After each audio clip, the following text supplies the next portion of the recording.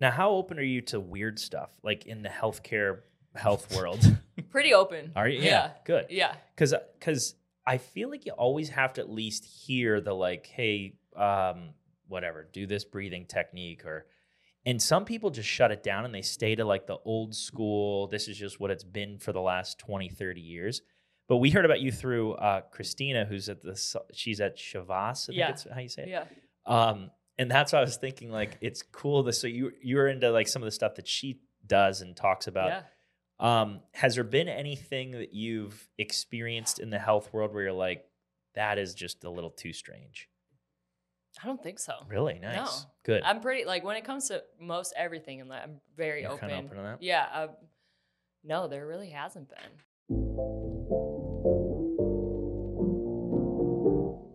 All right, we're doing a big intro this time because Yes. I didn't do a good intro with Megan Stetson 2 times ago, and I got in big trouble for that. So we are here for the Health of It podcast. We're the hottest podcast in Columbia. Do you want to say anything about yourself? You want to introduce yourself? I actually don't. All right. That's Dr. Tom. And we have a big guest today. So USC women's basketball has been a really big deal in the last couple of years. Championships, the whole thing. We have Molly Binetti, who's the director of women's basketball performance at the University of South Carolina. I asked you earlier if I could call you a strength coach. You said that's outdated, but you're not offended by it. Not offended. No. Okay, cool. So what exactly do you do with them? How do you see your role? Yeah, that's a big question. My role is a little bit of everything depending on the day, but in essence, like at the root of it, I'm responsible for anything performance-based in terms of preparing our players for what they've got to go through throughout the course of a season. Mental, physical, emotional. Yes, all of it. It's not spiritual. No, I mean, yeah. You guys have a chaplain? No, we don't. Oh, so you might be spiritual. Yeah. At times. Okay. But I work within a greater performance team, our athletic training, sports medicine team, nutrition, all of that. We all work hand in hand, and our roles overlap in a lot of different ways. So it really just depends on the day. You could throw a therapist in there depending on the day. But really, when it comes to preparing them for to perform at the highest level, I've got a hand in it. And so I'd spend more time with our players than probably anybody else on staff throughout the course of a year, just based on NCAA rules and just, I've got a pretty big role, and I take a lot of pride in that and know that there's a lot of responsibility that comes with it. But it's cool. A lot of fun. So my wife is from Southern Indiana. So Bloomington is where Indiana University is, and they were really good kind of at the same time. And I remember going home for Christmas, and all my in-laws would be like, we have the best women's team in the nation. We're the top in the nation. And I was like, hold on, you guys are not. And they're like, yes, we are. We have the best women's basketball team. So then they finally looked it up, and then they were like, oh, wait a minute, the Gamecocks are better than us. We've been telling ourselves, which I was like, that's ridiculous. They think they're first, and they were fourth, I think, in the nation. They're good, don't get me wrong, but I feel like when you're in the Midwest too, you forget there's other regions of the 100%. I mean, it's the same everywhere. In the South, they forget. The Big Ten thinks they're better than everybody, don't they? I always get the sense that, like, in all sports, they're like yuppies. You know what I mean? Like, they're just like, they walk around like they're with their nose up to everybody. I come from Big Ten country, so I can't say so too much bad about them, but I will say the SEC is different. What school did you go to? I went to Marquette. Oh, you went to Marquette? Yeah, nice. But grew up in Wisconsin. Always wanted to be a Badger. Went to Minnesota for grad school. So then spent my first year full-time at Purdue. So I've got a little Big Ten in me. Okay, yeah. Wow. So I imagine your job's a year-round deal, right? Yes. What does it look like off season? Like, what's the main differences off season for you and then during season? Yeah, because you can't talk to players for a period of time, right? Or do anything with them. You can do whatever you want anytime. Yes, I can talk to players.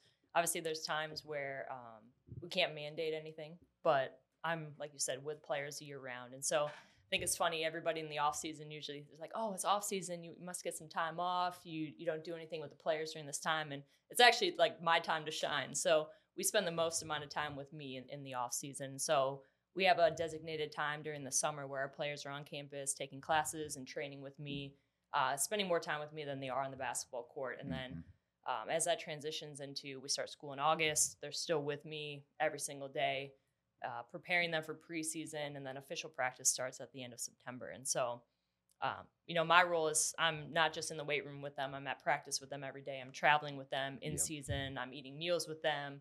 We're doing extra workouts, all these things.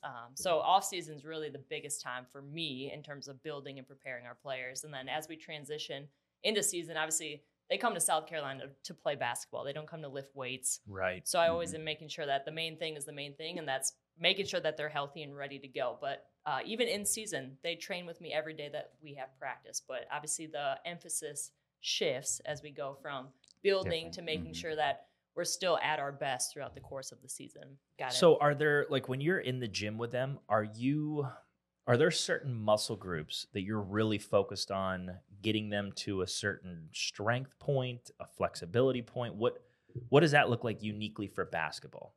Yeah, I look at it more from a holistic perspective in terms of what do they need to be able to do and how do they have to be able to move on the basketball court. And so I look at it more so from a movement standpoint as opposed to muscles, but I know primarily their lower body, their whole lower half has to be extremely strong, and they've got to be able to withstand the amount of times they've got to run, jump, cut, all of that throughout the course of a practice and then throughout the course of the season. So I'm looking at they've got to be really, really strong in their lower body. And then obviously upper body strength matters too. Yeah.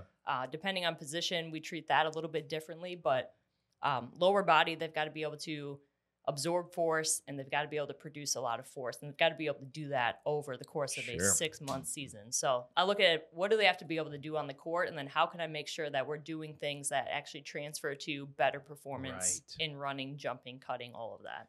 And I guess I was wondering that too, like when it comes to performance, just metrics in general, what do you keep in mind for that? Like what would I be picture the thing where you jump and hit the like vertical or long jump. Yeah.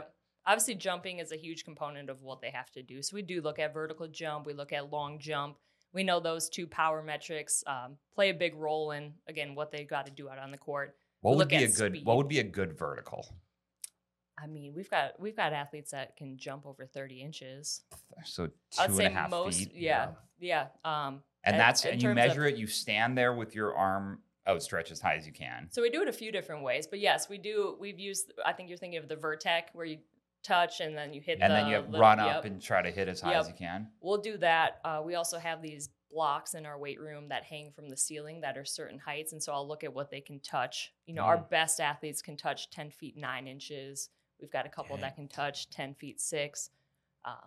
But it really it depends on position, and it depends on the type of athlete, and it doesn't always correlate to your best jumpers or your best athletes. But obviously being able to jump well helps, especially when it comes to rebounding and things like that. And could a person go, like, have you had people come in with like a 21-inch vertical and you got them to a 27? Mm-hmm. Or what would be a really good spread? Or when you like look at someone's vertical, you were like, I think we can get 10% more, 20% more. I would say on average, we usually see improvements. You usually see a pretty big improvement fast, especially if an athlete comes in and they haven't really trained much before. You can make pretty significant increases right off the bat, but it's average for somebody to be able to improve 3 to 4 inches over their first 2 years or so. Really? Some athletes make bigger jumps, some are a little bit, just depends. Genetics play a role, obviously, too. So, yeah, that's an average number for us. That would be big. What do you think the average, like, how high do you think I could jump? How many inches? 7 to 10. Well, that's what I don't know. I haven't measured it in a long time.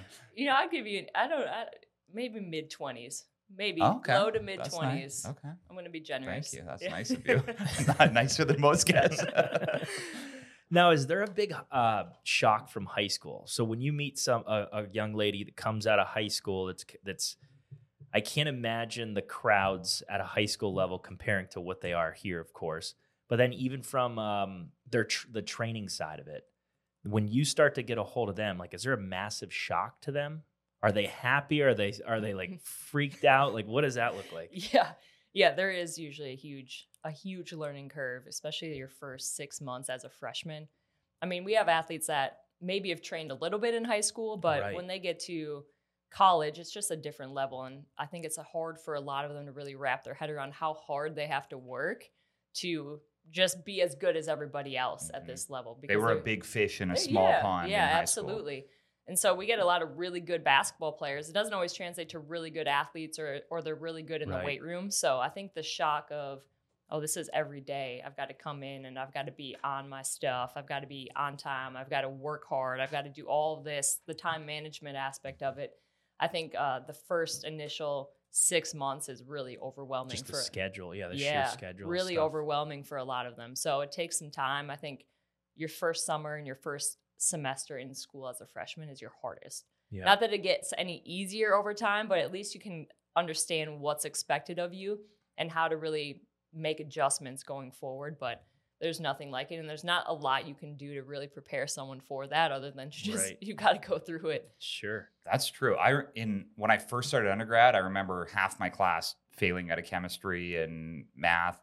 And then even in Cairo school, first semester, there was tons of people that just, they thought they were really smart because they got whatever degree in undergrad. And then they go there and they realize, wait a minute, this is a whole new level, or this is a whole new expectation of me. And the people here are the people who also did really well. So I have to try really hard. Right. And then it's like, oh, you mean tell me I'm on my own? I don't have to, mom and dad aren't here. Yes, I can do what there's nobody telling me what to do.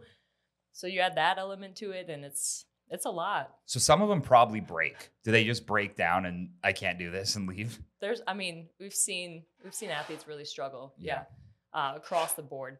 And there's moments where it's, I get to see them through the good, the bad, and the ugly. And that's one part I love about my job is that I'm not responsible for their playing time. And so I'm somebody that they can talk to, and I kind of get to see every aspect of it. But yeah, it's hard. That's really hard. And homesickness, I'm sure, is a big thing. Where do you recruit out of the most? I don't know that there's one particular spot that you go to. There we go.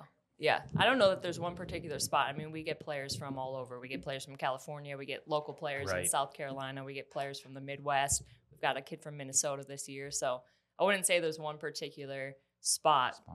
And I think that's an attraction of our university and just our program as a whole, as we can pull in kids from everywhere. Do you go on the recruiting tours and all that stuff? Like, are you out there looking at certain players and kind of giving feedback on there? Is that more?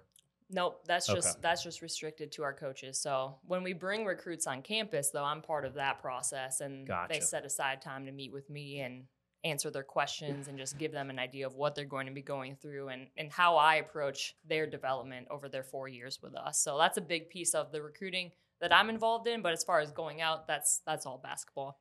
And then do you do a lot of like body measurements? Like when they show up to you, is there a ton of objective things that you're writing, like calf size and waist size neck size? Neck size for sure.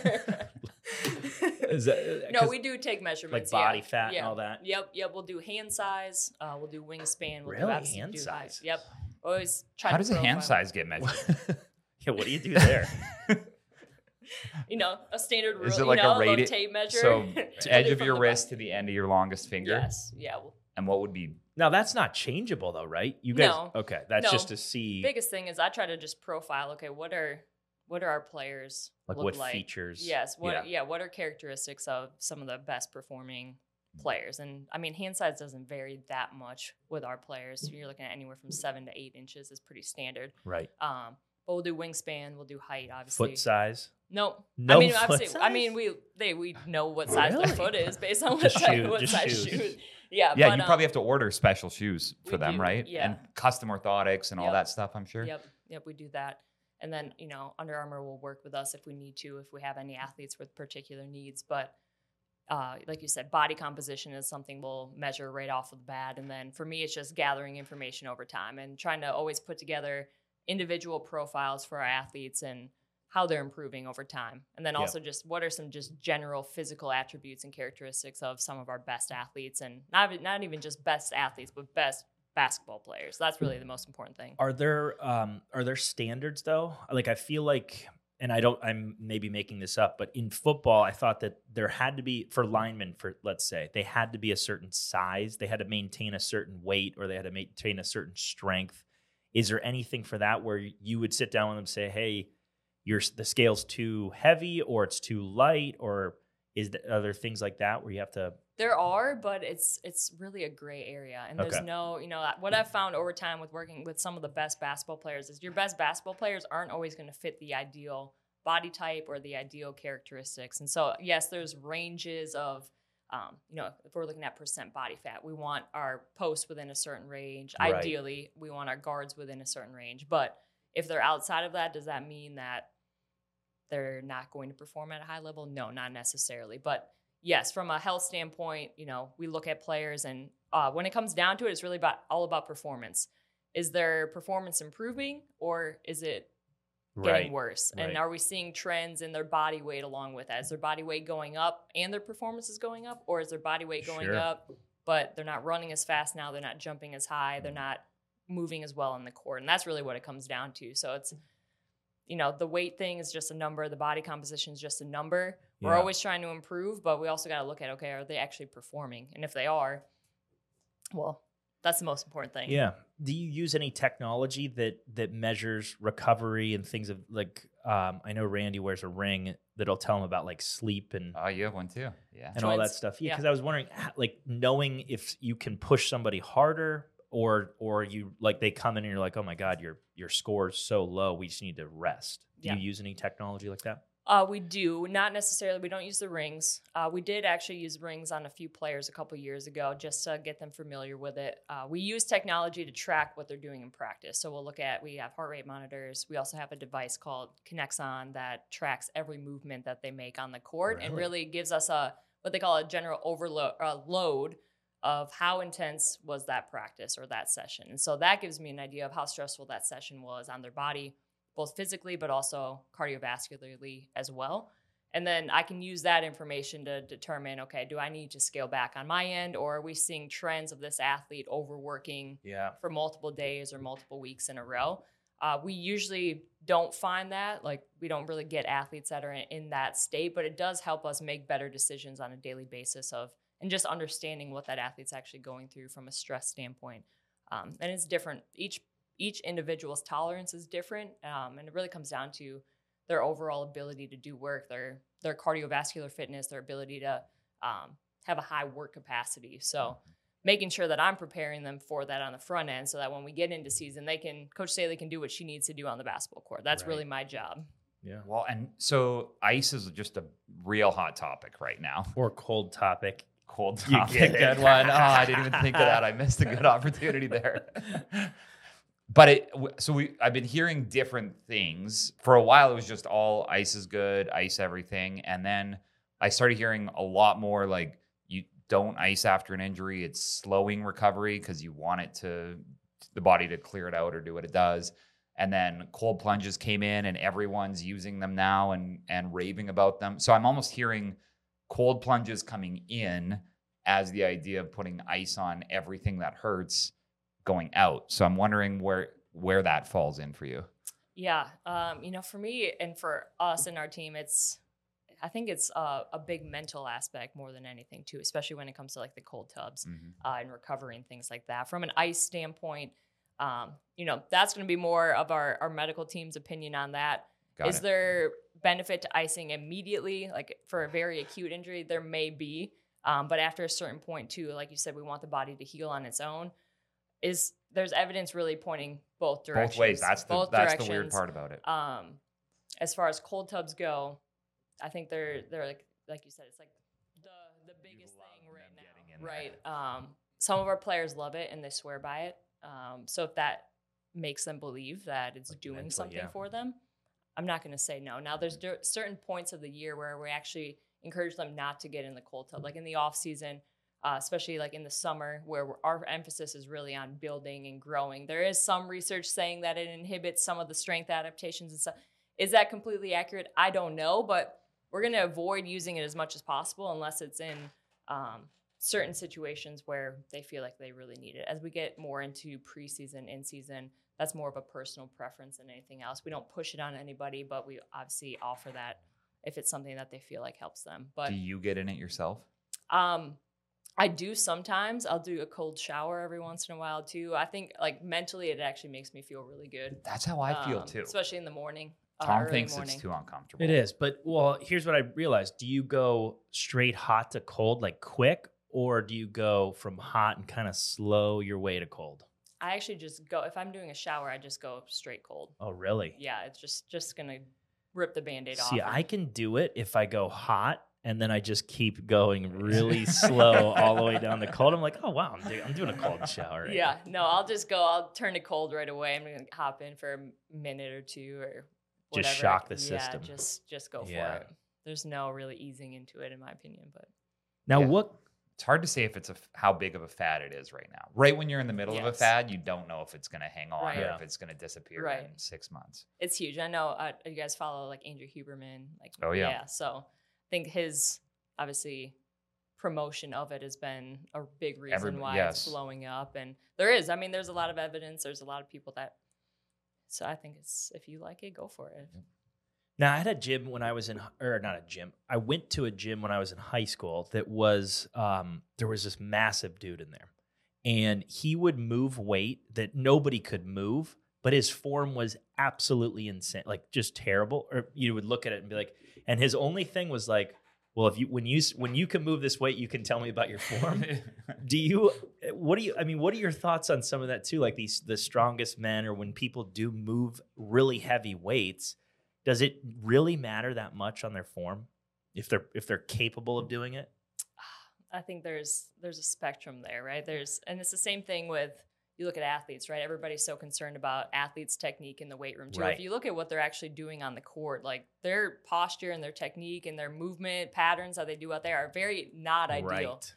And so there's, I think, a bandwidth of what's acceptable and what's going to be fine. But there's definitely going to come a point over time that if you're consistently doing that, you're probably going to put yourself at risk. Now, I think it's different for everybody. I don't think there's a perfect one technique or perfect way to lift a weight, but yeah, I would have to see this guy in action to give you a little bit better diagnosis of that. But in the football world, I have a friend who played football, Division I football, and he was injured really badly at the end of high school because it wasn't a metric for how you're going to perform. It was just a bunch of guys in the weight room yelling at each other and, you can't do that, you can do that. So they were pushing each other hard just for the competitive side of it, not for the actual performance side of it. Yeah.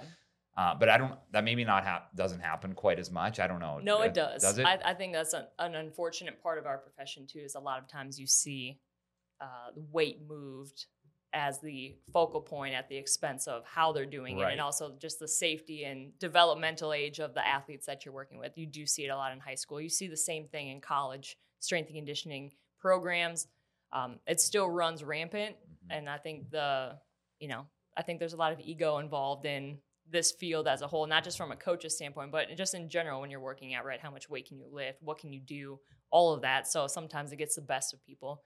I think the most important thing for me is I'm just trying to remember that these athletes are not weightlifters. They're not bodybuilders. They're not there to, again, lift weights. They're there to do it well and keep themselves healthy. So there's a trade-off there about what are you actually chasing, and are you chasing the number? Are you just chasing the ego aspect of it, or are you actually trying to keep what matters at the forefront? And so Peter Attia has that new book, Outlive, and I thought it was really interesting, but he has a strength, and then he has a cardio side, but then he has a whole thing on stability, and basically thinks that stability is as important as the strength and the cardio side. But I was looking at it like, I don't really know that much about stability, although I probably should be doing it just as much. You know what I mean? Yeah. So do you look at stability as its own thing, or do you try to build it into everything? Yeah. I don't think you can separate any of that, honestly. I think the way that I look at performance and just movement in general is everything plays together and every system plays together. So when you look at, especially athletic movement, right, there's a vestibular component to it. There's the stability and balance. There's the coordination. There's rhythm. You look at the best athletes and the best movers in the world. Right. They're smooth. They're fluid. They're balanced. And so when I look at how we train, I think we train a little bit different than your typical weight room. If you look at college weight rooms across the board, and it's very much an integrated focus. I want to make them more coordinated. I want to make them move in different positions, have to get up off the ground, have to control their body in various movement patterns and in ways that they're going to have to move out on the court. So I think there's a huge stability and balance component to what we do. And especially when it comes to training for movement and athletic performance as opposed to just training for, let's say, aesthetics or bodybuilding, or you're just training just to look good in the mirror, whatever it might be. But I would argue that every person, regardless of what their goal is, should be training like an athlete and just to function at a higher level in general. So I don't think you can really separate the components because everything plays together. And it should be viewed as, okay, how are all of these things working together in unison as opposed to let's just train one specific thing at a time. Now, are you more into free weight stuff or machine stuff? And for the average person, I guess, because I know in your world you're going to kind of tweak it to the sport. But for the average listener, what would you more so recommend? Yeah, I think there's a time and place for everything. I'm always an advocate of just moving and using free weights and getting out in space and all of that, whether it's even just body weight. Yeah. Some people should just maybe be a little bit more machine-based based on whatever limitations they might have. So I really do think I can't give a blanket statement for everybody. I think it's very individual to where that person is at and where their journey is or just getting started. I think everything's got a time and a place and can be fit into an overall program. But, my approach is always movement first. And then obviously I do love me some machines too. Yeah. And I'll put our players on them every once in a while too. So nice. Do you have any specific player that you just think of that was like the hardest worker you've ever seen? Like you had to, and here's where the question comes from. I was listening to, I can't remember. Grover. No, I think it was like Kobe Bryant or it was it was an older interview, or it might have been LeBron James, or what it was. I can't remember exactly what it was, but basically saying like the average person is getting up at 9 and they have breakfast and they work out 10 to 12 and then they go home and they rest and they recover and then they work out 4 to 6 and then they have like this 4 hours of training. And he goes, for me, I wake up at 4 a.m. and I'm training from 5 to 7. And then I go recover, and then I'm training from 9 to 11, and then I recover, and then I'm training from 11 to 3, and then I recover, and then I'm training 6 to 8, and then I go home, and then I recover, and then I do my stuff from 9 to 11. Like he was basically saying that he does 2 to 3 times more than what most of the other people does, and then attributed that to why he's so much better. So I'm wondering if there's a work ethic side of it, because sometimes those guys are just, their bodies, they're just freaks in how their bodies recover and the amount that they can do and the amount that they need to sleep and all these things. So I don't quite, you can take that however you want in that form of question. But sometimes I just think like, even in the work world, you're like, man, that person just works insanely hard at all times when no one's looking, no matter what. So I'm wondering if you have anyone like that you can think of that you want to give a shout out, or you don't have to if you don't want to. Yeah, no, I mean, I think there's a lot of athletes that you display a lot of those qualities that I've coached throughout the years. And like you said, Kobe was a different breed. There's somebody that sticks out in my mind in terms of like their basketball skill set is Zia Cook, somebody that graduated for us this past year. Her desire and want to get in the gym and work on her skill set is unlike a lot of people that I've ever coached. I think it takes a different breed to really encompass and really embrace all of it, right? Like they all want to be great at basketball, but to really embrace the weight room, to really embrace the nutrition side of things, the recovery, all of it. Like that is something I think is really rare, especially to find in someone that's 18 to 22 years old, where your brain is not fully formed yet. You don't really know what the right, logical, rational decisions you should be making are. But that's somebody that sticks out to me in terms of just a gym rat, somebody that was constantly trying to get better at her game, and somebody that I really saw grow so much through her 4 years with us and now in the WNBA. So sweet. Is that pretty typical with women's basketball that you'll get them for 4 years? Because I know in men's they're flying through college now, and some are now actually skipping college and doing the developmental leagues. What are you guys seeing on the college level for women? Yeah, that's very typical because it's different in our game where you've got to go 4 years, you've got to graduate, or you've got to be turning 22 the year of the draft to even enter the draft. So I didn't know that. Aside from maybe a transfer or two every year that I only get to coach for 1, 2, maybe 3 years, a lot of our athletes I get to see through that 4-year process, which is, I think, what I love most about my job is seeing them from day one and then seeing them on their way out and seeing them grow and develop during that time. And what's the sweet spot where you start seeing your work come through them? Like, is it within 3 months? Is it 6 months? Is it, after a year, or is it very quick? It just depends. It depends. I think when you get an athlete as a freshman that really hasn't done much before, those first 6 months, you're going to see a lot of progress. And I think it's really easy to make a freshman or even a sophomore better in a short period of time. But the way I kind of measure it for myself is, are those athletes still improving year 3 and year 4? And not just physically, but am I seeing them really take ownership of their development, understand the training process, all of those things. And so you see physical development pretty quick. Some things that you're trying to achieve are going to take longer in time, whether that's a body comp change, whether that's, whatever it might be. Maybe it's putting on a significant amount of weight, which we see that too.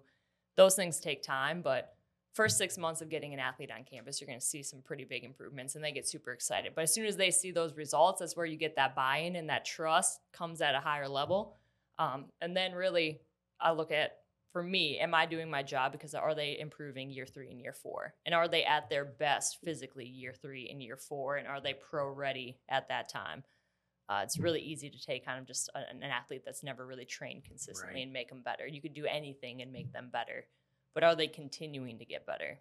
Sometimes you probably just have to put them in their place a little bit. They're being lazy. Yeah. You just got to, do Yeah. you have a line that you say, or do you have a moment when you just, like, you know how there's sometimes like a story, or you have to say something or do something that you're like, I don't really mean it, but I know the person needs it. I don't know if I can say it on air. All right. Is it normally like a month in or 2 months in, and is it because they're pretty driven, right? If you're making it to this level, you're already pretty driven, but you might be pretty cocky. You might have an attitude. And you might think more than your trainer. Right. And it's also like they're in the weight room. If they had a choice, they're not going to be in the weight room with me. They're going to be taking a nap or they're going to be out playing basketball, right? So I think understanding that and trying to make it an environment that they want to be a part of. And so for me, that's really making it a partnership where it's not just me telling them what to do 24/7. It's them having a choice and having a say, and understanding that they're not always going to be super motivated to be in the weight room. I don't know that I've ever worked with a lazy athlete. Like, people always talk about how this generation's lazy and these kids are soft and all of that. I've never really found that. I've just found like they're not catering to what they really care about. And so, yes, there's times where I've got to put them in their place, and there's some times where they've just got to get something done, and they don't feel like it, or it's just something they don't want to do. But there's a certain standard and expectation to how we do things, and they have that understanding when they get there. They don't always know what that feels like and what they have to do in the moment, but everybody around them is holding them to that same standard. So over time, it just becomes part of, it's just what we are and who we are, what we do. Yep. Are you a screamer? Like, have you ever gotten in their face and just yelled at them and swore at them? I'm not a screamer. Oh, really? But I can get a little something to me, everyone. But no, I'm in general, I'm not the one that's screaming. I'm not the one that's yelling. If you walk into our weight room, I'm not the one that's I'm not the rah. No, I'm not what you see on your typical when you see strength coaches in the media, right? It's typically because they're a hype man, hype woman, whatever it is. Now I can get that but I get that way more so when I'm watching them play basketball than I am when I'm in the weight room. But yeah, there's times where I've got to be able to turn up on them, or there's a time, if they push me past my limit, they're gonna know. Right. Yeah, there's times where I've cussed. There's all of that, but I try not to be that person. I try to coach from a place of calm and just who I am. Yeah, I guess what are the big challenges behind the scenes? Like, if an athlete refuses to just do what you're telling him to do, what do you do about, or like, what can you do about that? Yeah. You go right to like Dawn and just say, listen. I try to handle it myself first. And there's, I think we've got a very open dialogue amongst our staff, and, they're always in the loop of what's going on. But if it's an issue that I have with an athlete, it's going to be a conversation between us first. And I think the biggest thing I've learned is you can't put them on blast always in front of everybody else. You've got to have a conversation. And I think the biggest thing is you've got to have a relationship that's built on trust, and they've got to know that I've got their best interest in mind before you can really lay into somebody and really have hard conversations. And so I'm always trying to take the time to connect first before you've got to deliver some hard truths to them. And I think because I spend so much time with them, those relationships are built pretty strong, and I can tell them the truth. And it's going to be addressed with me first, but yes, ultimately it's coach's program, and we need to make sure that we're all on the same page. And if there's issues that I'm seeing that are recurring, at some point it's going to be out of my hands, and it's going to be goes up. Yeah. Goes up. Yeah. And ultimately they're here to play basketball. And that's usually the biggest way or the best way to help drive behavior change, is sometimes taking that part away. Right. Has there been like boyfriend issues or family issues that you have to get or do a little counseling on? The dad in the weight room. Always. Really? I mean, Sure. throughout, this is year 11 full-time coaching for me, and I think I've seen it all. I mean, there's really nothing that is surprising. There's really no situation that I really haven't seen. Just you kind of deal with all of it, and a lot of it you can't always be prepared for, but it's just, I think that's also part of the job, my job, that I really value, just being able to have those relationships and help them navigate through some of the toughest times in their lives, and then also just help them navigate that. Like you said, my job is performance, it's the emotional part too and the mental part. So how can I help equip them with skills to navigate some of life's hardest moments for them, and then just help them grow? So yeah, you see it all. And that's why we build those relationships so strong, is because I do see them through the good, the bad, and the ugly. What percentage do you think have overbearing fathers? Like Randy Kloss. It was actually probably fewer than you think. Is it? Yeah. Really? Yeah. So some of it's like internally driven. It's not necessarily, because I have 2 daughters, and a lot of times I just know that they're working hard because I want them to, because it'll make, or I just, like we were golfing, and they just wanted to win so badly because they knew that I would be happy. So I was trying not to, doing my best not to be pushing it on them, whatever, it's fine. But deep down they know. But if I win, exactly. Honestly, it's just if they're not doing their best, then I would be mad. Yeah. But if they're doing their best and they still lose, then it's fine. But I also just sometimes see a lot of overbearing dads. So is it internally driven then? Is there a different types of athletes where you're like, oh, I better do this or my dad's gonna be mad, or oh, I need to do this to prove myself to someone? I don't quite know what the motivation is always. Yeah, I think it's different for everybody, but I do think we recruit in general really competitive players that just, they want to be great and they want to win and they don't want to lose. And so I think that's something that is an innate quality. I think it's also something that is fostered in you throughout the course of your life before you get to college. I think you can bring some of that out of people, but I do think in general we recruit players that are highly competitive. And that comes from, I think, a lot of different sources, I'm sure. Have you seen, so you've been doing this 11 years, pre-NIL, so before they started doing the name, image, and likeness where they could pay athletes, and now that they can, and I'm not sure, I'm sure there's some South Carolina women's basketball players who are getting paid at this point. Yeah. Yep. Have you seen a massive difference in that in any level that you've witnessed over the years? Like whether it's we're getting better talent or we're looking for people that have more marketability so that they can bring in more money, any of that kind of stuff? Or what changes? I will say the biggest change that I've noticed is just the demand on our players' time. Yeah. They're doing a lot of NIL events, obligations, whatever it might be, on off days now. So off days aren't really off days anymore. There's obviously a lot more people in their ear. There are a lot more people involved in their decision-making process. So I think that's the biggest change I've seen, is just more demand on them.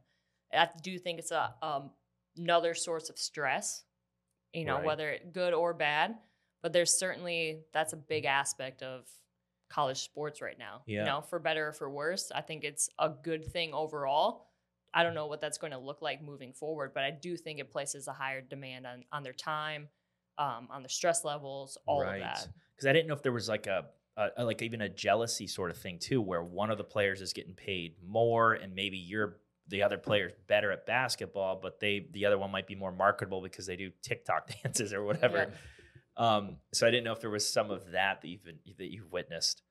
Nothing that I've witnessed firsthand. No, I'm sure there's elements of that happen behind the scenes, but in general, we really have, there's a lot to it too that I'm even unaware of. A lot that goes on behind the scenes that I'm not privy to. So in general, we haven't had any major issues, but it's kind of running rampant right now too. Right. And I'm sure there's a lot more that's gone on in other places and other things that I just don't know about. Sure. And so we've sponsored the Westwood basketball team for the last couple of years, and just like their players can come in and we take care of them or whatever we can do. So I'm wondering if you have some, I guess, tips. What would be your top couple tips for a high school strength coach or performance coach who's working with, like a few years younger, let's say 15 to 18-year-olds? Yeah. And maybe from your perspective of, wow, this player came in at 18 years old and they're incredibly fit and they know what to do and they have good, recovery and performance and routines, versus the other one who you're saying like comes in and they don't even know what they haven't had any work done. Man, high school strength and conditioning is really hit or miss. But I do think some of the best strength coaches exist at the high school level. But I think the biggest thing overall would be get them to enjoy the weight room experience at a young age, because I think that can really shape their view on how they view themselves, their body image, what strength and conditioning and performance is really about. And so if they can help develop a healthy relationship with training and weightlifting and all of that at an early age, that only helps me foster that when they get to college, because there's still so much misconception about strength and conditioning, especially when it comes to women in training and things like that. And I think, when it comes to, well, how do you make them like it? Because they still have to lift the weight. They still have to show up early. Absolutely. And kind of like we talked about before, is I like to give them some choices. So I like to figure out like what they care most about. And also maybe if there's some exercises that they really enjoy doing, and include those in to their training program. Okay. And that builds a little bit of buy-in, builds a little bit of trust, and then give them what they want with what I know that they need, and merge those two things. And over time, when they start to see some results, that trust builds a little bit greater. I can start to introduce some new things. Got it. And really it's about getting to know them and if they have any, limitations on, what they think the weight room is. Just trying to figure out where they're coming from and where those concerns are coming from or those fears are coming from, whatever it might be. And if you can understand the source of it a little bit better, you can help direct those conversations and just kind of make better decisions, if that makes sense. So it's really just about getting to know them, give them a little bit of what they want and what they think is helping them, and then mix in what that they need. And then, like you said, there's just some things that they just have to do. And then once they see that it's not actually a scary thing, or it's not actually doing the thing that they thought it was going to do, whatever bad thing they thought it was going to happen, that trust builds over time. You can start to introduce more, and things just kind of grow and develop. Do you ever get Dawn that comes to you and says, like, you kick the shit out of these girls because they're just dogging it? Like, does that, or is there ever on the other side of it, is there ever a time where she's like on you and like, these girls aren't ready? Has there been any moments where, and I don't know if you want to share, there's been a little bit of both, but yeah, I think, she'll laugh about this, but there comes a time always in the off season, preseason, where it's just like, Molly, they're not in shape. They're not in shape. Right. And I'm like, I know they're not in perfect shape, but it's usually like July, right? I'm like, it's July. I promise you, they're going to be ready. They're going to be ready to go. And sure enough, they're always ready to go when it comes time to actually get out on the court. The lights are on and we're ready to play. Yeah. But it's, we have that conversation probably yearly. But yeah, there's times too where it's just like, okay, you guys aren't doing what you need to do. Go see Molly. Right. So yeah, a little bit of both. A little bit of that, yeah. And I'm super interested in your story. You got to a pretty high level very young, right? Can you tell us just the background of how you went from graduating at Marquette to very quickly like Division I at the top school in the country, women's basketball performance coach? Yeah, it's really crazy when I think back on it, because I had started out not even really knowing what strength and conditioning was. Like, I was always somebody that liked to lift and work out, and a little bit, like I wasn't anything crazy. In high school, we maybe went to the weight room like 1 or 2 times, but I was always in sport. I was always playing sport. I was always watching sports. I always loved sport. And I was hurt a lot growing up. So I was in PT a lot, all of the rehab. So I thought maybe I wanted to do physical therapy, but I really had no idea what I wanted to do. Maybe business. I was actually in business school before I was in the College of Health Sciences, but had no idea. And then it was one day in one of my classes, the head strength coach at Marquette came in and gave a presentation. And I was just in awe of him and just what he was doing. I thought it was the coolest thing. And so I ended up interviewing him for a class project. And I met him in the weight room and having no idea what he really did or what college strength and conditioning was about. And he just opened up his doors and said, if there's any time that you want to come in and observe or volunteer, like the door is open. I think it was the next morning I showed up and just probably stood there, didn't say a word, but 6 a.m. I was there and I just kept showing up anytime that I wasn't in class. And so my first exposure to strength and conditioning was really in college at the Division I level. And so all 4 years that I was there, I was in the weight room just volunteering at first. He found a way to pay me like $8 an hour by my junior year. And then by my senior year, I had to do a full-time internship, and it could be anywhere. And I didn't know. I've always just been the type of person to just whatever I wanted to do, I'm just going to go for it. So I started applying to all the best internships in the country, having no idea what my chances were.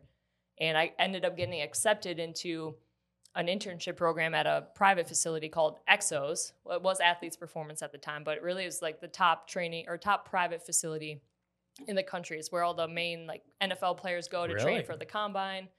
I was training MLB players, Olympians, high school, youth, like you name it. It's in Phoenix. So I moved to Phoenix for 6 months. How does it spell? EX? EXOS. Is it? Okay. They have locations all over the country now, but they're like flag, main hub was Phoenix.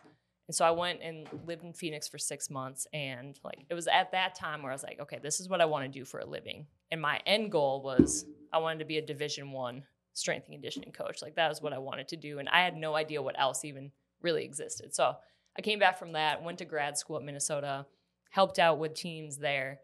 And I was really fortunate to meet somebody in class who had a connection. His girlfriend played volleyball at Purdue and was then going to be a strength and conditioning like graduate assistant.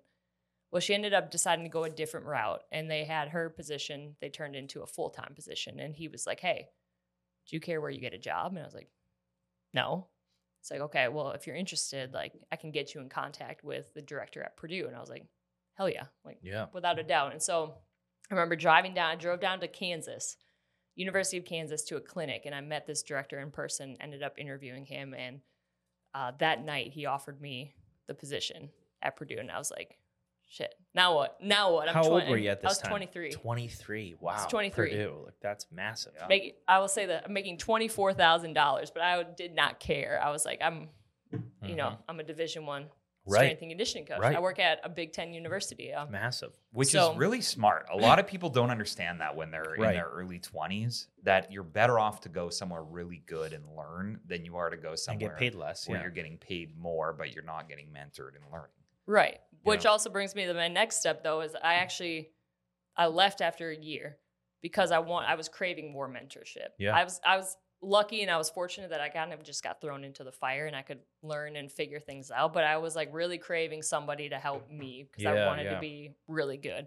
So I ended up leaving after a year to go get mentored by a woman named Tina Murray, who was at the University of Louisville. She's now in the front office, works for the Pittsburgh Penguins, worked for the Sacramento Kings. And she was just somebody that was kind of a trailblazer in our profession, especially as a woman. And so I wanted to go work for her and ended up working for her at University of Louisville for 4 years, where I kind of went from 7 or 8 different teams and sports that I was working with and narrowed it down to 3 or 4. I was working with basketball or helping her with basketball. I had softball, volleyball, tennis. I knew at some point, like as I was growing and learning, like I went to Louisville at 24, but like I had learned, like if you're going to make money in this field, you're going to work with football or you're going to work with basketball. And those are kind of the 2 sports where it's like you just have one sport. Right. And part of me always wanted to explore the basketball only route. Like I played basketball. I loved working with basketball. It just was kind of like the fit for me. So that was always in the back of my mind. And then this job actually became open. I met who had my position before. I actually met her at that clinic in Kansas that I drove down to get that job for Purdue. I met her there, and we kind of stayed in touch throughout the years. And after my third year at Louisville, she called me and was like, "Hey, are you interested? I'm leaving. I can get you an interview tomorrow if you want one." And I was like, "No, I'm good. I'm in a good spot. I'd just gotten a raise. I'd taken over some responsibilities, so on and so forth." But fast forward a year, she calls me again and was like, "Hey," she ended up staying for another year. She goes, "Hey, I'm done. Coaches asked who they needed to call, and I gave them your number. So you better pick up the phone." Right. So second time around, I was like, okay, I need to at least explore this opportunity. And obviously, we're 6 years on year 6. So 6 years later, it's been pretty crazy. Sweet. What do you think of Columbia? It's grown on me. Yeah. No, I grew up in Wisconsin, so I'm like a Midwest girl through and through. And then every job that I've taken has been a little bit further south. So Indiana was a little bit of a change. And then Louisville was like a good mixture between the South, but it's still a little bit of a Midwest flair to it. And then Columbia, when I moved, it was June 1st and the humidity was like 95%. I was like, what is this? It took some time to get used to. It's just different, not in a bad or good, just different in general. So I've actually really grown to I like how it's growing. First of all, I like how it's growing. There's actually a lot of more hidden gems than I thought there were. I like that you're a day trip away from the mountains, the beach, Charlotte, whatever you want is kind of within your fingertips. So it's been awesome. And I think just being embraced by the community here. Obviously, women's basketball has a huge fan base. Our program is amazing. Our staff and everybody, the university, things like that. So just being embraced by the community here has made it 10 times better. Yeah. Love that. Now, how open are you to weird stuff, like in the health world? Pretty open. Are you? Yeah. Good. Yeah. Because I feel like you always have to at least hear the hey, whatever, do this breathing technique and some people just shut it down and they stay to the old school. This is just what it's been for the last 20, 30 years. But we heard about you through Christina, who's she's at Shavas. I think it's how you say it. Yeah. And that's what I was thinking, it's cool. So you're into some of the stuff that she does and talks about. Yeah. Has there been anything that you've experienced in the health world where you're like, that is just a little too strange? I don't think so. Really? Nice. No. Good. I'm pretty, when it comes to most everything, I'm very open. Kind of open to that? Yeah. No, there really hasn't been. Now, I got a weird health metric for you that I've noticed over the years. So I'm from Pennsylvania. Randy's from Canada, and Brett's from Tennessee. So we're all transplants into here. Yeah. Early on in chiropractic, one of my patients, we do a lot of symmetry work. So we look at posture and we do analytics and x-rays and all that stuff. And the goal is just to get it back to the anatomical norm. Well, one of the key things we look at is forward head posture and in how much that affects your spinal cord, performance, breathing, all that stuff. And then we use head weights to correct that. So we'll test with a weight on somebody's head to see if it corrects their posture, pulls their head backwards. Well, a patient of mine just had their hair done, and it was this heavy, I didn't realize it, but the heaviness of the hair, it was 5 to 7 pounds, she said. And so I'm bringing this up because in basketball, I've seen this trend in women's basketball that they're wearing extremely long, what appears to be heavy hair in the back, which would ultimately pull their head forward, which would affect their breathing. And I didn't know with all the stuff that you guys look at, if you can add in a weird metric that if they the weight of their hair and how much that has to affect so much of performance. Even from the standpoint, I think of dribbling sometimes, I'm like, that hair is flying around and it just would be in the way. And I didn't know if that's something you've ever thought about or looked at. Thought about, yes. I would say that's part of our conversations. And it's actually not as heavy, at least our player, when they get their hair done, it's not as heavy as it might appear or it might look. And it doesn't affect their, I guess, head. I mean, I wouldn't know from a posture standpoint, right? But for them, I always think, I thought the same thing. I'm like, that's got to be heavy or that's got to weigh. And they're like, no, it doesn't feel like anything. So you would be interesting as a pre and post x-ray, before hair, after hair. Because that's what we'll do that. And we use only 2 pounds of weight to test that, to see if it makes a difference. Because the way in the chiropractic biomechanic world, they look at the head is 8 to 10 pounds. So if you throw 2 pounds on that, that's about 20% of the person, 20 to 25% of the person's head weight. And so it can move it quite a bit. And I just always thought it would be interesting. And then once this lady changed her hair, we were like, listen, you just can't have it all towards the back. You need to move it towards like the top, just center of gravity type stuff. That's interesting. It would be interesting to, because maybe it counts for more than I would imagine. And then and just part of that too, I was in Starbucks the other day and I saw just the long hair came up again, and I saw the girl on her phone and everything, and it's just how much their heads are pulled forward and flexed is just crazy what it does to lung capacity. Right. It's wild. It's crazy. I mean, you look at everybody now, like forward head posture. That's the just big, slouched shoulders, all of it. People on their phones constantly. Like it's no wonder that there's as many breathing issues and just in general because of that, different health issues that. Yes, the technology side. And I remember there was a book called Desk Bound. Do you remember what the name? Kelly Starrett. Yeah, Kelly Starrett. And he was talking about, he was working with some of the football teams in California, but he was saying basically that they work out insanely hard for an hour or two, and then they go home and they play video games for 2 or 3 hours. Right. So they're just literally sitting in the worst posture. Then they go work out again, and then they go back and play video games, basically. And he said their posture, their muscles are getting stronger, but their posture is so poor from spending so many hours like that. So you can kind of see where I'm going with it. Like, are they on their phone a lot? Are they and the height? Well, the sheer height of the basketball team too. For sure, they're everything's built lower than them, so they're always in this kind of forward flex sort of thing. Yeah, I mean, in general, you see they're so anterior dominant in every capacity. Right. So that definitely influences things that I look at from a programming standpoint too. You know, not just everybody's anterior dominant in basketball. Everything that they do performance-wise is going to be anterior dominant. So when we train, we definitely want to do a lot of that reverse, make sure that we're really focusing on more posterior chain dominance. And that definitely affects how I look at things from just a bodybuilding standpoint too. Like how are we trying to balance this out the best that we can? There's no balance that's ever going to be really achieved, but how can we at least try to minimize the effects of what's happening? And then what do you track? Is there a software that you track all this stuff? Because there's been a lot of data that you were talking about. How do you keep it all organized?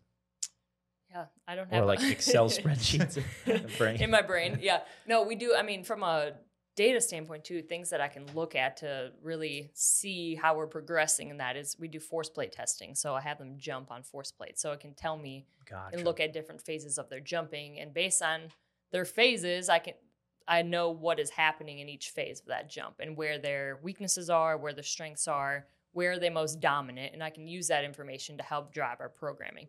But yeah, from an organization standpoint, obviously all web-based, cloud-based, but also my own way of organization, which probably looks like chaos to a lot of people. It's like my notepads. Yeah. Have you seen that they're adding vibration plates in certain gyms too? I was wondering if you do any work where they're vibrating while working out, like just on a bigger scale. We have them. We have 2 of them in our weight room, but I wouldn't say we use them from a training standpoint. It's more so like pre and post.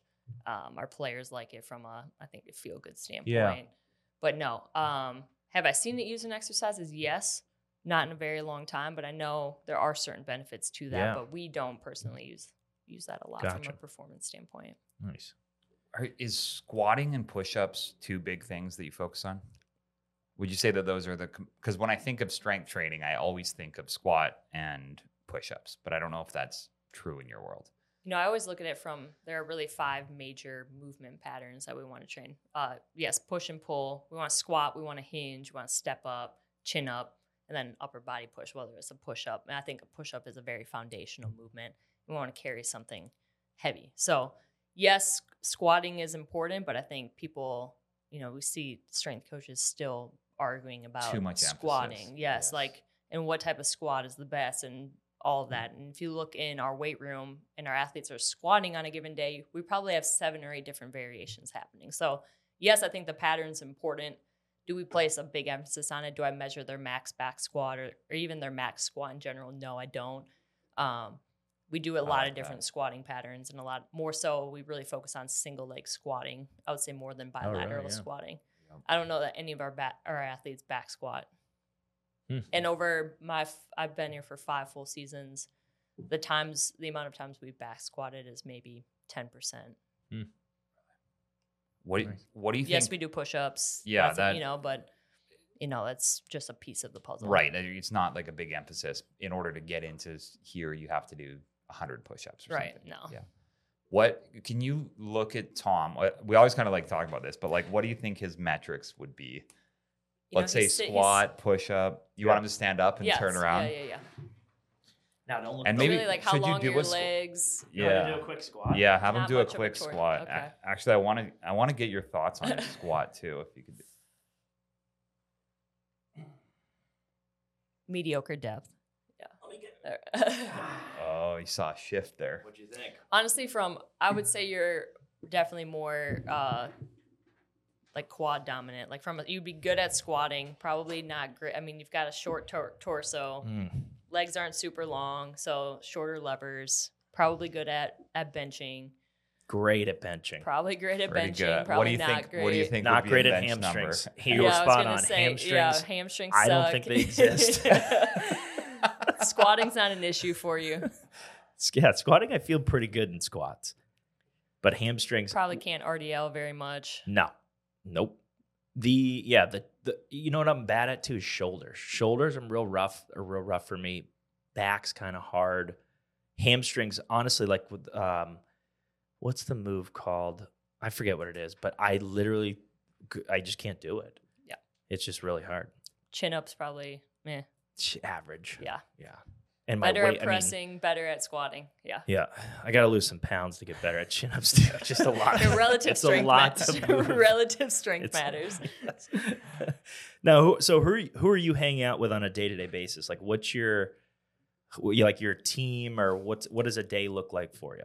Yeah, I mean, I spend obviously a lot of time with our players and our staff. That's definitely dominates a lot of my time. But luckily, I work with our support staff and people that I actually really enjoy hanging out with outside of work. And I think a big emphasis for me, throughout my career is, and I learned early on just by getting burnt out and just by being like full-fledged working all the time, is like I've got to have a community outside of just the environment that I work in every day. And so I've really tried to branch out and meet different people in Columbia, get involved in different rec leagues, just meet different groups of people and kind of have different pockets of friends to spend time with, because especially in season, like we spend so much time with each other, which is great. Like we like each other, but at some point too, like you've got to have a little bit of separation. So yeah, my days can be kind of all over the place, but yeah, obviously work is, different times of the year it ebbs and flows. But do you have to get up real early? Like, is your schedule like a super early schedule? Not crazy. I mean, in the summer, the earliest I'll have anything is usually 7 a.m., which for me, I like getting up early. I'd rather go to bed by 9 o'clock and wake up at 5. I'm fine with that. Yeah. But really, I would say there's different points in my career where, we'd have 6 a.m. workouts, early workouts, and, I'd be there from 6 a.m. to 6 p.m. And my schedule's not like that now. Obviously, working with one team, it's a little bit different. I'm not on the floor coaching for 10 hours a day, but, depending on the day, I get in about 6 or 7 and I can be done with my day. At the heart of it in season, we're done with practice by 3:30. So nice. Not super late nights, but obviously there's a lot of, nuances to that and different times I'm coming in, weekends, things like that. So it's a very non-traditional schedule, but in general, we're not going crazy early. At least maybe for some people that's really early, but I'm also done with my day a little bit earlier than most people do. What do you get to wear to work? Like, are you doing sweatpants, tucked in t-shirt, whistle around your neck? Tucked in, no. T-shirts, yes. T-shirts. Shorts, sweatpants. Athletic gear. We get hooked up, obviously. I get to wear comfy clothes. Sneakers. Yeah. I guess I dress up more on game days than I do on a normal day. But I'm in the gym working. I need to be able to move around. I sweat. I'm jumping in at times. So it's got to be active wear. Yeah, sure. I was curious about your workout routine. Oh, yeah. I mean, it depends on the day. I will say I used to be like your typical strength coach that just lifted weights, didn't really do much for conditioning or for cardio. But I've definitely shifted gears on that a lot. And I lift probably 4 to 5 times a week, but I'm doing some sort of workout every day. I do a lot more running. I do a lot more different cardiovascular activities. I try to play in rec leagues as much as I can, but I try to actually train myself like an athlete and somebody that doesn't just lift weights for a living. So So you've got to compare yourself a little bit to them. Like, is there a 1 mile benchmark for how fast you have to run a mile? No. What do you think would be? I mean, we just ran. The other day we went out to the river walk and we ran. We did a little scavenger hunt, but we ran. It was probably a mile, 1.2 miles down, and we ran back. And I was hanging with them the whole time. And I mean, there's certain things that they can do that I absolutely cannot do. But when it comes to what they do in the weight room, there's nothing that I ask them to do that I won't do myself. And I have to hop in every once in a while and let them know that I'm still better. You can still do it. Yeah. Gotcha. And then my last question is, if somebody wanted to work with you, do you do any independent work outside of coaching? I do. Obviously, it differs at different times of the year. But yeah, I think, there's times of the year in summer, fall, when we're not actually in season that I have a lot more time to do some of that. But yeah, I try to keep that aspect of my career open as well, too. Yeah. And how would they reach you? How would they find you? And what would be the best method to get? Social media is probably the best way. I'm pretty active on Instagram. Obviously my email is pretty open out there on our website, but I would say social media. What is your Instagram? It is mbinetti22. All right.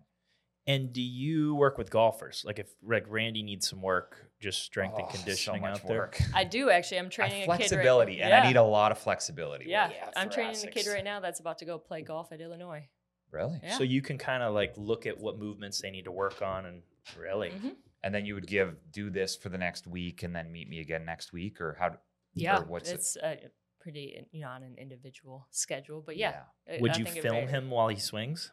I could. Yeah. Just to kind of see the muscle patterns. Yeah, I could. There's a lot of goofy stuff that happens. His left foot just moves. It's like it's floating or something. Well, there's an aesthetic. So this would be my issue: is I like looking a certain way, and I think it's even. If you told me that I could swing a little bit better, but I had to look like your biceps couldn't if be you that told big. me that my biceps needed to be smaller and I would golf better, I probably wouldn't do it. But if you told me I could still have kind of the aesthetic, but not, but then golf better, then I would want to do that. Okay. And I feel like if I was playing basketball in front of a ton of people, I would probably say the same thing. Like, I get it, you want me to do this, but I'm going sleeveless out there. There's no way. I know you got to fill the jersey. Right. It's kind of true. Yeah. Nice. All right. Anyone who you think should be on our podcast? Ooh. You're going to put me on the spot here. I can get you someone, but I'm probably not going to be able to think of it right. That's all right. Yeah. Just let us know. Yeah. And then anything that you love to do in Columbia, like a favorite restaurant or a favorite business or someone that you want to give a shout out? I love going to breweries. So I was actually impressed with how many there are in Columbia. Yeah. I'm a big foodie. My favorite restaurant in Columbia is Bourbon. That's yeah. You're a whiskey drinker. I do like bourbon a lot. Yeah, I do. Bourbon and beer, probably my two vices. Koa's a great Mexican restaurant. I'm surprised how little or how few people know of Koa that I've met actually. Besides that, I have 2 dogs, so anything like I like hitting the trails and different parks. They're not dachshunds, are they by chance? No, we had big a big dogs. dachshund watch or dog walker on here a few weeks ago. Just anything outside. What's your favorite brewery? Like, what's your go-to brewery? Oh, you're gonna say Savage, but there's a new one that opened downtown. I did hear that. Well, was it Iron Hill or something in like Bowl District? I haven't been there yet. I like Columbia Craft's beer, but I don't like their like little. I don't like their setup there. Yeah. I like Steel Hands because it's like big and open. Their beer is like okay. There's really not one that like has it all. That has like great beer, great food, and like a great environment. Yeah. But there's good parts of all of them, I think. Nice. I like the hangar at Hunter Gatherer at the hangar. Oh, yeah. That's like just a cool vibe, and it's right by my house, so it's I think people forget about that one a lot too, but it's pretty good. Love that. Yeah. Right. Cool. Well, thanks for being on the show. Congrats on all your success so far. Hope many more years. Thank you. All right. Appreciate it. Go check her out. Here. We're here for the health of it. For the health of it.